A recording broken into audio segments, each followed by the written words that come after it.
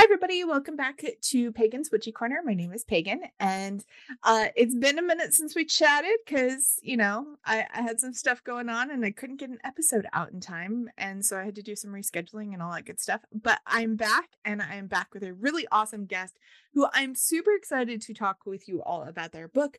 And that is Steele Alexandra Douris. And the book is Spirits, Seers, and Seances, Victorian Spiritualism and Magic of and the Supernatural. It's was such a good book, but still, welcome to the show. Thank you. Thank you so much for having me. I'm really excited to be on. And I hope I didn't butcher your last name. I'm terrible with people's last names. I butcher everybody's. Oh no, Doris, it's perfect. Yeah. Oh, perfect. Okay, cool. The book was absolutely fantastic. It was like a combination of getting to listen to a witchcraft book because I also got it on Audible so I could, read it very quickly and get through it as well as my neurodivergent brain would understand. But the book is also beautiful if you want a hard copy of it. But yeah, the book was fantastic. It was like getting to read a witchcraft book mixed with a history book mixed with like a spot of literature. It was so fantastic, and it was just, oh, I loved every second of it. Thank you. Thank you so much. Yeah, I was trying to bring a lot of different sort of angles to the material, and so it was sort of a complicated process kind of editing it down to its final form because there were so many different angles I was approaching things from. But yeah, but it's great to hear that a lot of people have been enjoying it. So that's been great. I mean, the coolest thing about it was I didn't realize how much spiritualism had impacted a lot of the literary world. That was really cool for me, as somebody with an English degree. I was like, I didn't know that, especially about like Arthur Conan Doyle. I had no idea he was a spiritualist. No clue. Oh yeah.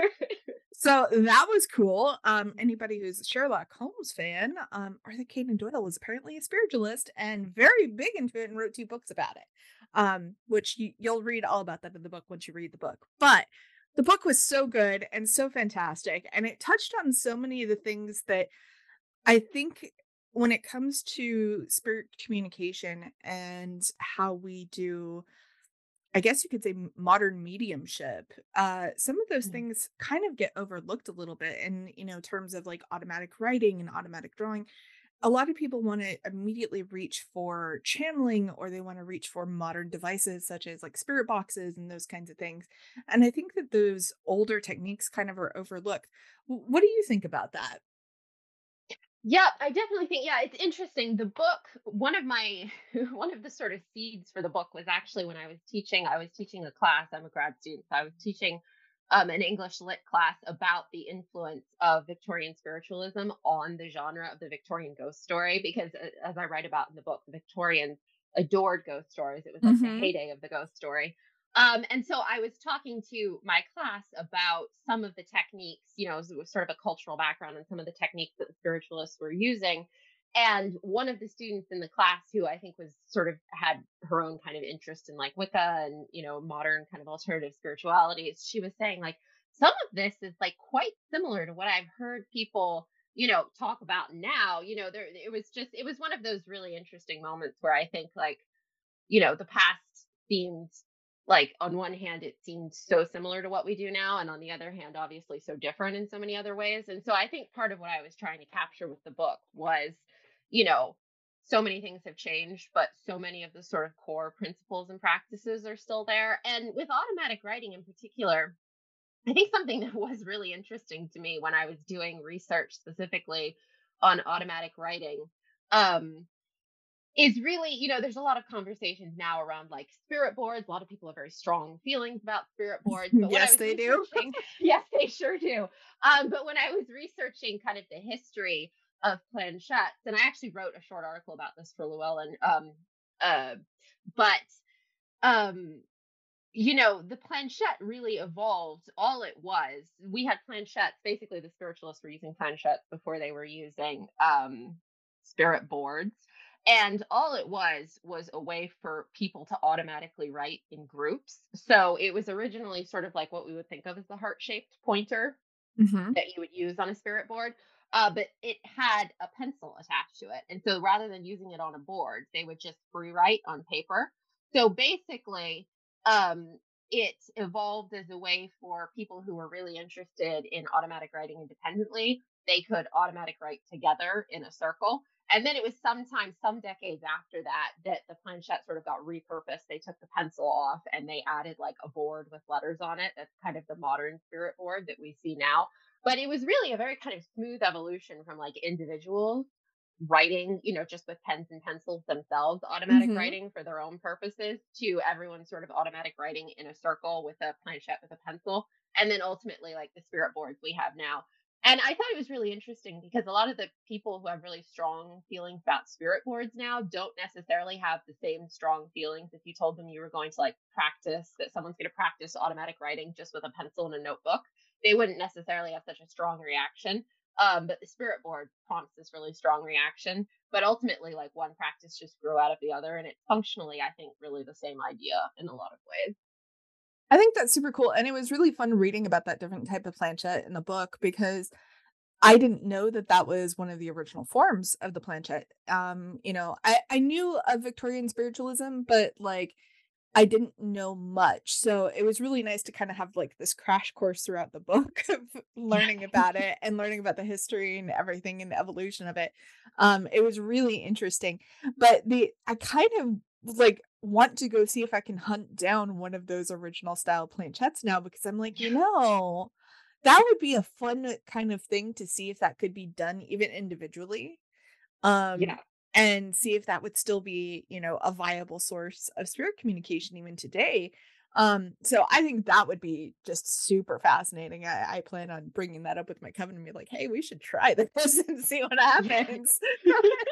Yeah, well, and it also allows for automatic drawing, which is something I talk about a bit Yeah. less in the book, but that was also something that there were some spiritualists who also were artists, and they were very interested in like automatic drawing and automatic painting, and that's not something that like the spirit boards that we have now allows for at all, right? It's really just an alphabet system. So, Mhm. yeah, so that's something else that's really cool about the pencil planchette. And I think it's so funny kind of seeing how there's such this visceral reaction towards spirit boards and all that, that obviously comes out of the demonization of them through the Christian church and all that, Yeah. and how they're associated with very negative entities. And, we see the same stuff with tarot cards and those kind of Yeah. associations. But it's really fun to kind of see also the origins of that because when you think back to, for example, tarot is even mentioned in some of the original versions of the Bible and fortune Yeah. telling. So it's really cool, but it was so interesting kind of looking at all the different aspects of it throughout the book. And for me, I think that probably one of the most exciting things was how excited everybody was to talk to the dead back then. Oh yeah. When everybody was obsessed with it and they're it's like the weekly seance party and it's like, you guys just want to go sit down and talk to the dead for fun? Like, Yeah. really? Okay. And now, like you mentioned, those kinds of things in modern time, and people are kind of wary about that. They're like, I don't know. And you think Yeah. back, and it's like, yeah, that was a weekly occurrence. We just did that for fun. Yeah, absolutely. Yeah, one of the things that really made me want to write this specific book was when I was doing archival research for actually my like academic research. I had no idea like how prolific the spiritualists were in terms of the pamphlets and the journal articles and there were so many spiritualist publications like Medium and Daybreak. They were publishing regularly for decades. Just like a Medium and Daybreak, which is one of the big spiritualist papers. Massive archive, so much in there, totally unwieldy. And so when I was going through there and I was just seeing, I feel like so much of what we see now in media when we see like Victorian spiritualism, it's all focused on like a dramatic seance at a dramatic moment in a plot. Like if you think about like the Penny Dreadful TV series or a lot of the media we have now that engages with spiritualism or Victorian spiritualism, there's frequently Hmm. like one dramatic seance at a key moment where something happens. But for them, it really was like it was just standard practice at the end of all of these, spiritualist papers and periodicals. They would list like circles that were meeting regularly, like what nights they met, so that you could go. because they were like weekly occurrences. It was like the Yeah. weekly like quilting group or something, you know. And I had just never really had exposure before I started doing research to that aspect of it, where it's like this regular part of people's lives. Um, so that was something that just really made me want to write the book as well.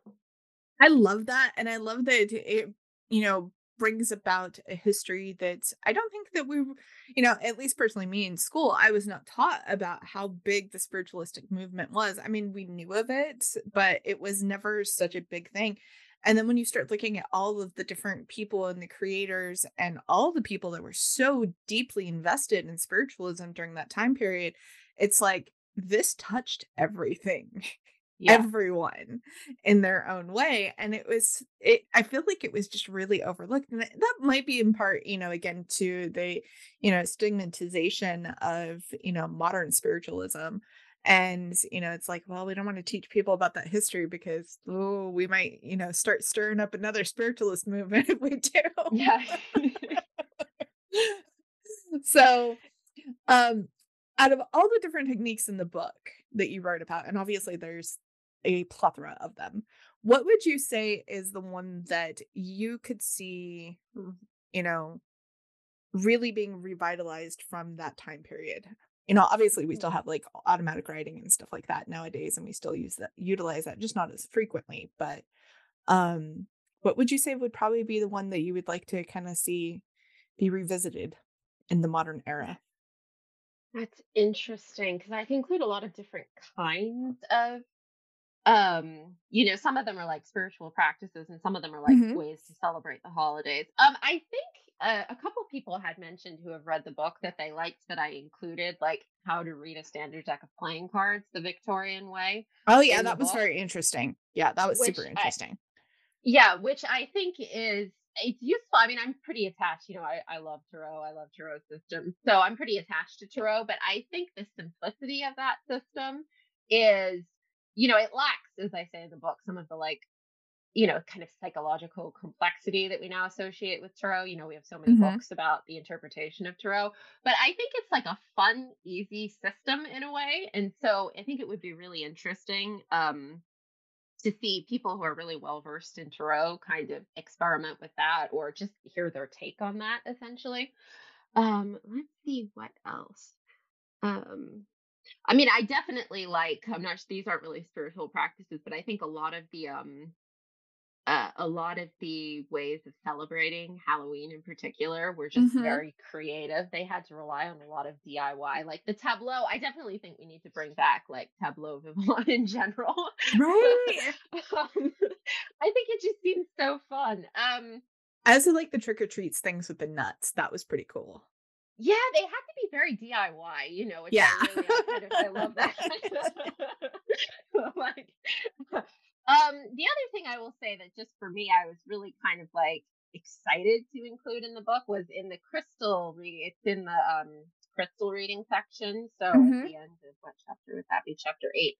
Um, I was able to include like from Borderlands, which is my favorite spiritualist publication. It only ran for about 4 years, but I just adore it. They had actual instructions for how to get started with crystal gazing. And I basically include it like almost verbatim in the book. I make some adjustments just for the language. But I was really surprised when I read it for the first time because I just felt like it was so, minus the Victorian language, which I sort of smoothed out. It felt like it could be in a Llewellyn book now. Hmm. It does. um, Yeah. I mean, obviously it is because it's in yeah, books. now it is. so so I was really excited to be able to include that because a lot of the other there were a lot of instructions on how to do things in a group because obviously a lot of spiritualist practice was very like collaborative, group oriented, community oriented. But I was very interested in some of these like individual practices as well. And I thought that crystal gazing practice was like this sort of training of like the visual part of your mind. I found that, just really fascinating to have that from like 130 years ago.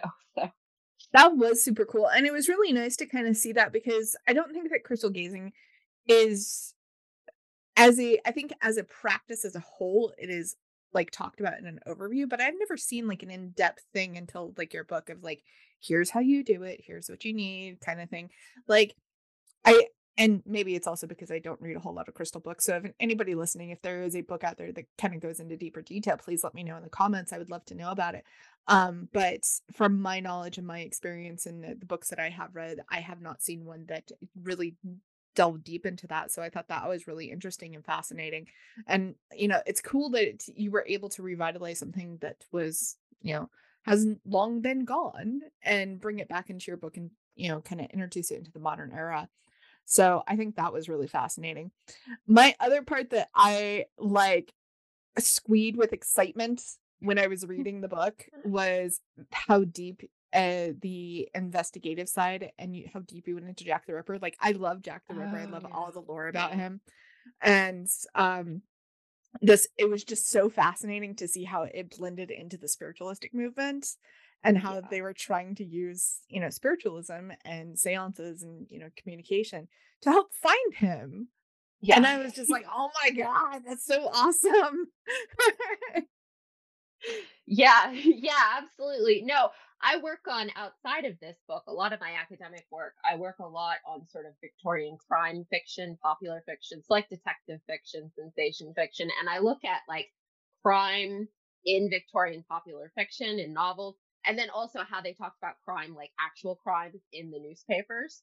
And so that was also a lot of my kind of like other research interests bleeding in, where I'm just so fascinated by like the 19th century was such a fascinating time for like newspapers and reporting on all kinds of things. But I especially look at crime a lot. Crime and spiritualism are two of my big things. So being able to sort of include that and see this transition, like this, this really strong connection between how they talk about investigation, like criminal investigations in the newspapers, and then how the spiritualists identify themselves as investigators, and they see themselves as like investigating the other realm. And then the spiritualists are always being investigated because people are always trying to figure out, people are always trying to either debunk them or prove what they're doing. So, and then also you have the spiritualists sometimes trying to actually use these different investigative methods for crime, to actually solve Hmm. crime. And all of this is happening while, detective fiction is kind of because, detective fiction is something we get in that latter half of the 19th century. We didn't really have detective fiction as we would think of it now before then. And so it's all sort of happening at the same time. And you even have all these weird connections, like Doyle, who is this like ardent spiritualist, but then he's the author of Sherlock Holmes. And so it's really, yeah, I got to have a lot of fun with some of the investigation like sections in the book. I think that that's such a really fun, fascinating thing to also see how throughout the book you kind of show the also progression of spiritualism throughout that time period and Yeah. to see how it changed and how it molded to fit the times and all that and you see this investigation and it's interesting though because you see the correlations of people trying to debunk and disprove the spiritualists and we see that even now into modern day where paranormal investigators and spiritualists I say spiritualists loosely, it's probably closer to Yeah. mediums. But you see them also being debunked because people want that hard fact truth. And you're trying to basically, prove that the spirit world exists. But the spirit world also is basically almost like an alternate dimension that you're just like, yeah, we're trying to prove it, but we're not doing a good job because we don't have all the technology to meet there yet. And so when you have those moments, they're like, no, that picture's fake. No, that voice audio is fake, or that's done, or you did this, or, and my heart kind of went out to all the people that were the spiritualists that were having these parties that, were getting debunked or even arrested. Like that was a thing I Yeah. didn't realize was illegal. Yeah, apparently back in that time you could be arrested for reading cards. Who knew? Um, Yeah. so it's a really fascinating thing to see how well, you know, everything has continued to progress and change, but some things still remain the same. And, Yeah. I think as people were still trying to find those spiritual answers out there. And I don't know, I hope one day that we can, prove everything. That would be really cool. But at the same time, it would also kind of take the fun out of the mystery of it. Yeah. Yeah. Well, that's something that's just, it's interesting because for me personally, a lot of times, for me, a lot of times spirituality and art, they kind of go together and they're not Hmm. really a scientific thing for me, which is funny because the spiritualists who I'm writing about, they were like, we are going to use science to explain everything. Like, we are going to categorize all of the spirits. Um, and so, but for the spiritualists, it was definitely like they really saw themselves as just working on this intersection of science and religion, science and spirituality, and they were so fascinated by that intersection, and that intersection was really important to them. Um, and that's like you say, I mean, we still have, y- you know, I think of all the things that I think the spiritualist movement kind of gave to us that we inherited from them, which I talk about throughout the book.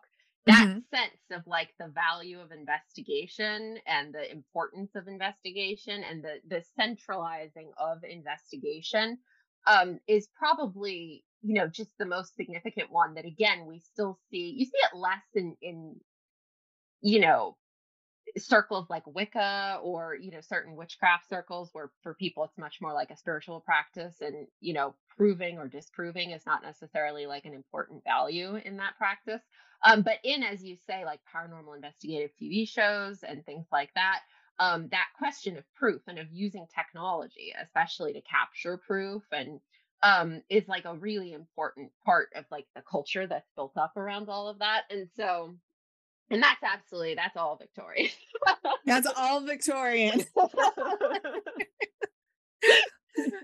And kind of bringing it back to like the automatic writing thing, it was interesting when the first time I was introduced to automatic writing was actually through a paranormal TV show. I want to say it was the Hoser Files.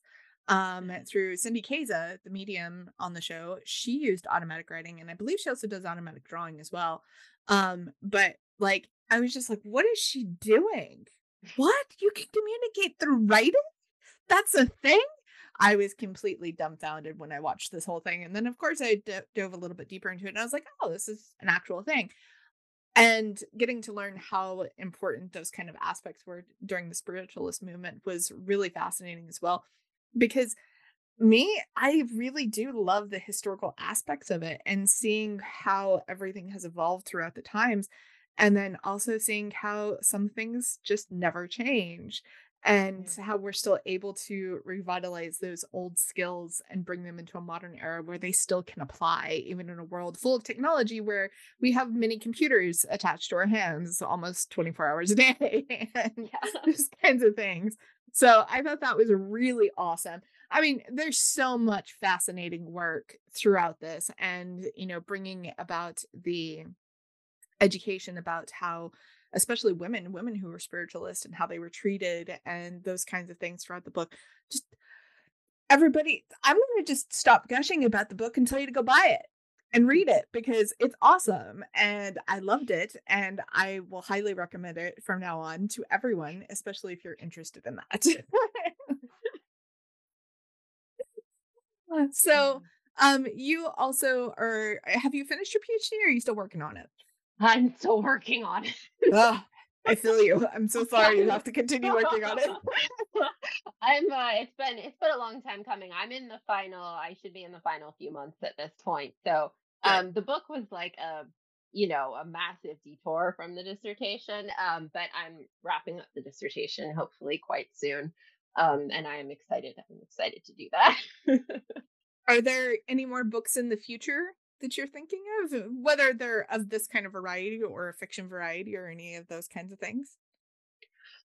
Probably, yeah. So, I have one or two possible nonfiction projects that I've sort of started working on, but they're not very, I haven't necessarily seriously committed to them at this point. So, That's fair. and then I definitely want to, when the dissertation is done, I definitely want to write a historical fiction or historical fantasy set in the Victorian era. I've done all this research, and normally that's something that, like the process of writing historical fiction, sometimes you have so much research you have to do Mhm. beforehand. It can be sort of daunting, but I've already done so much research. I'm like, it's the perfect time. Like, finish the dissertation. And before you forget everything you've researched, like Right? make Oh god, make isn't that a fiction happen. mood? It's like, hey, yeah, I know you're working on this other thing, but remember that all that research you did? You might want to use it before we have to Yeah. put it in the backlog of things you have to try to remember. Yeah, exactly. If I give it too many years, I'll have to read my own book to remember like what I so I'm gonna try to avoid that and hopefully do a novel. Oh, that's totally fair. That's completely fair. So my next question is, do you have any book signings coming up? Maybe, maybe not, given the fact that you're, knee deep in a dissertation. Not so far. I might be doing some right now. I'm based in I'm sort of dissertating from afar. So right now I'm based in San Antonio, Texas, and there is a local witchy shop that I might be having an event at. But Oh, cool. we shall see. I'm sort of still trying to figure out the scheduling for that. But right now, no hard and fast dates for anything at this point. Okay, completely fair, completely fair. I also know the world is crazy and it's hard to nail down dates for those kinds of things. So, um, my next question is, if people want to connect with you on social media, where would they be able to find you to do that? They will find me. I'm probably most active. Everywhere's a little quiet right now because of the other things I have going on, but I'm probably most active on Instagram. So my handle pretty much anywhere I am is at Steele Arcana. So SteeleArcana, rather than my whole name, which is just too long. So at Steele Arcana. I'm on Instagram. I have a page on Facebook. I'm planning to be much more active on these. I would like to start putting out more videos and things like that, talking about things that I talk about in the book and other topics. But there will be like a bit of a delay as I wrap up, like finally finish the dissertation. But then I'm hoping to be a lot more active. So Instagram, in the future, the Facebook page hopefully will be more active. Twitter and I are taking a break from each other, so I have a Oh, I Twitter love account, Twitter. but Twitter and I are done. We broke up. yeah, we're on a break, but it may become a permanent one. So, but Instagram and Facebook, and maybe at some point TikTok, that would be exciting. TikTok is fun. I will admit TikTok is where I spend most of my time these days. But yeah, TikTok is probably it's awesome. It's difficult to get started. I will warn you there. Yeah, Once you kind of get that learning curve and kind of figure it out a little bit, then you're just like, oh, okay. But if you're making videos on Instagram, then you should be able to, transition pretty easily over to TikTok. I wasn't. Posting photos because I'm old. Well, this has been absolutely fantastic. And everybody, make sure you go pick up a copy of Steele's book. There will be a link in the show description. All the links to Steele's social media will also be in the show description. Just, go follow, go get a copy of the book. If you are unable to afford a copy of the book, make sure you go request one at your local library. If they do not have one in stock, they will order one or find one from another library to get it to you. But obviously, support your local libraries because they are good for your community, they're good for the economy, they're good for everybody. yeah, So just, yeah. do that. And take care of yourselves. Be kind to each other. And I will see you all next time. Bye, everyone.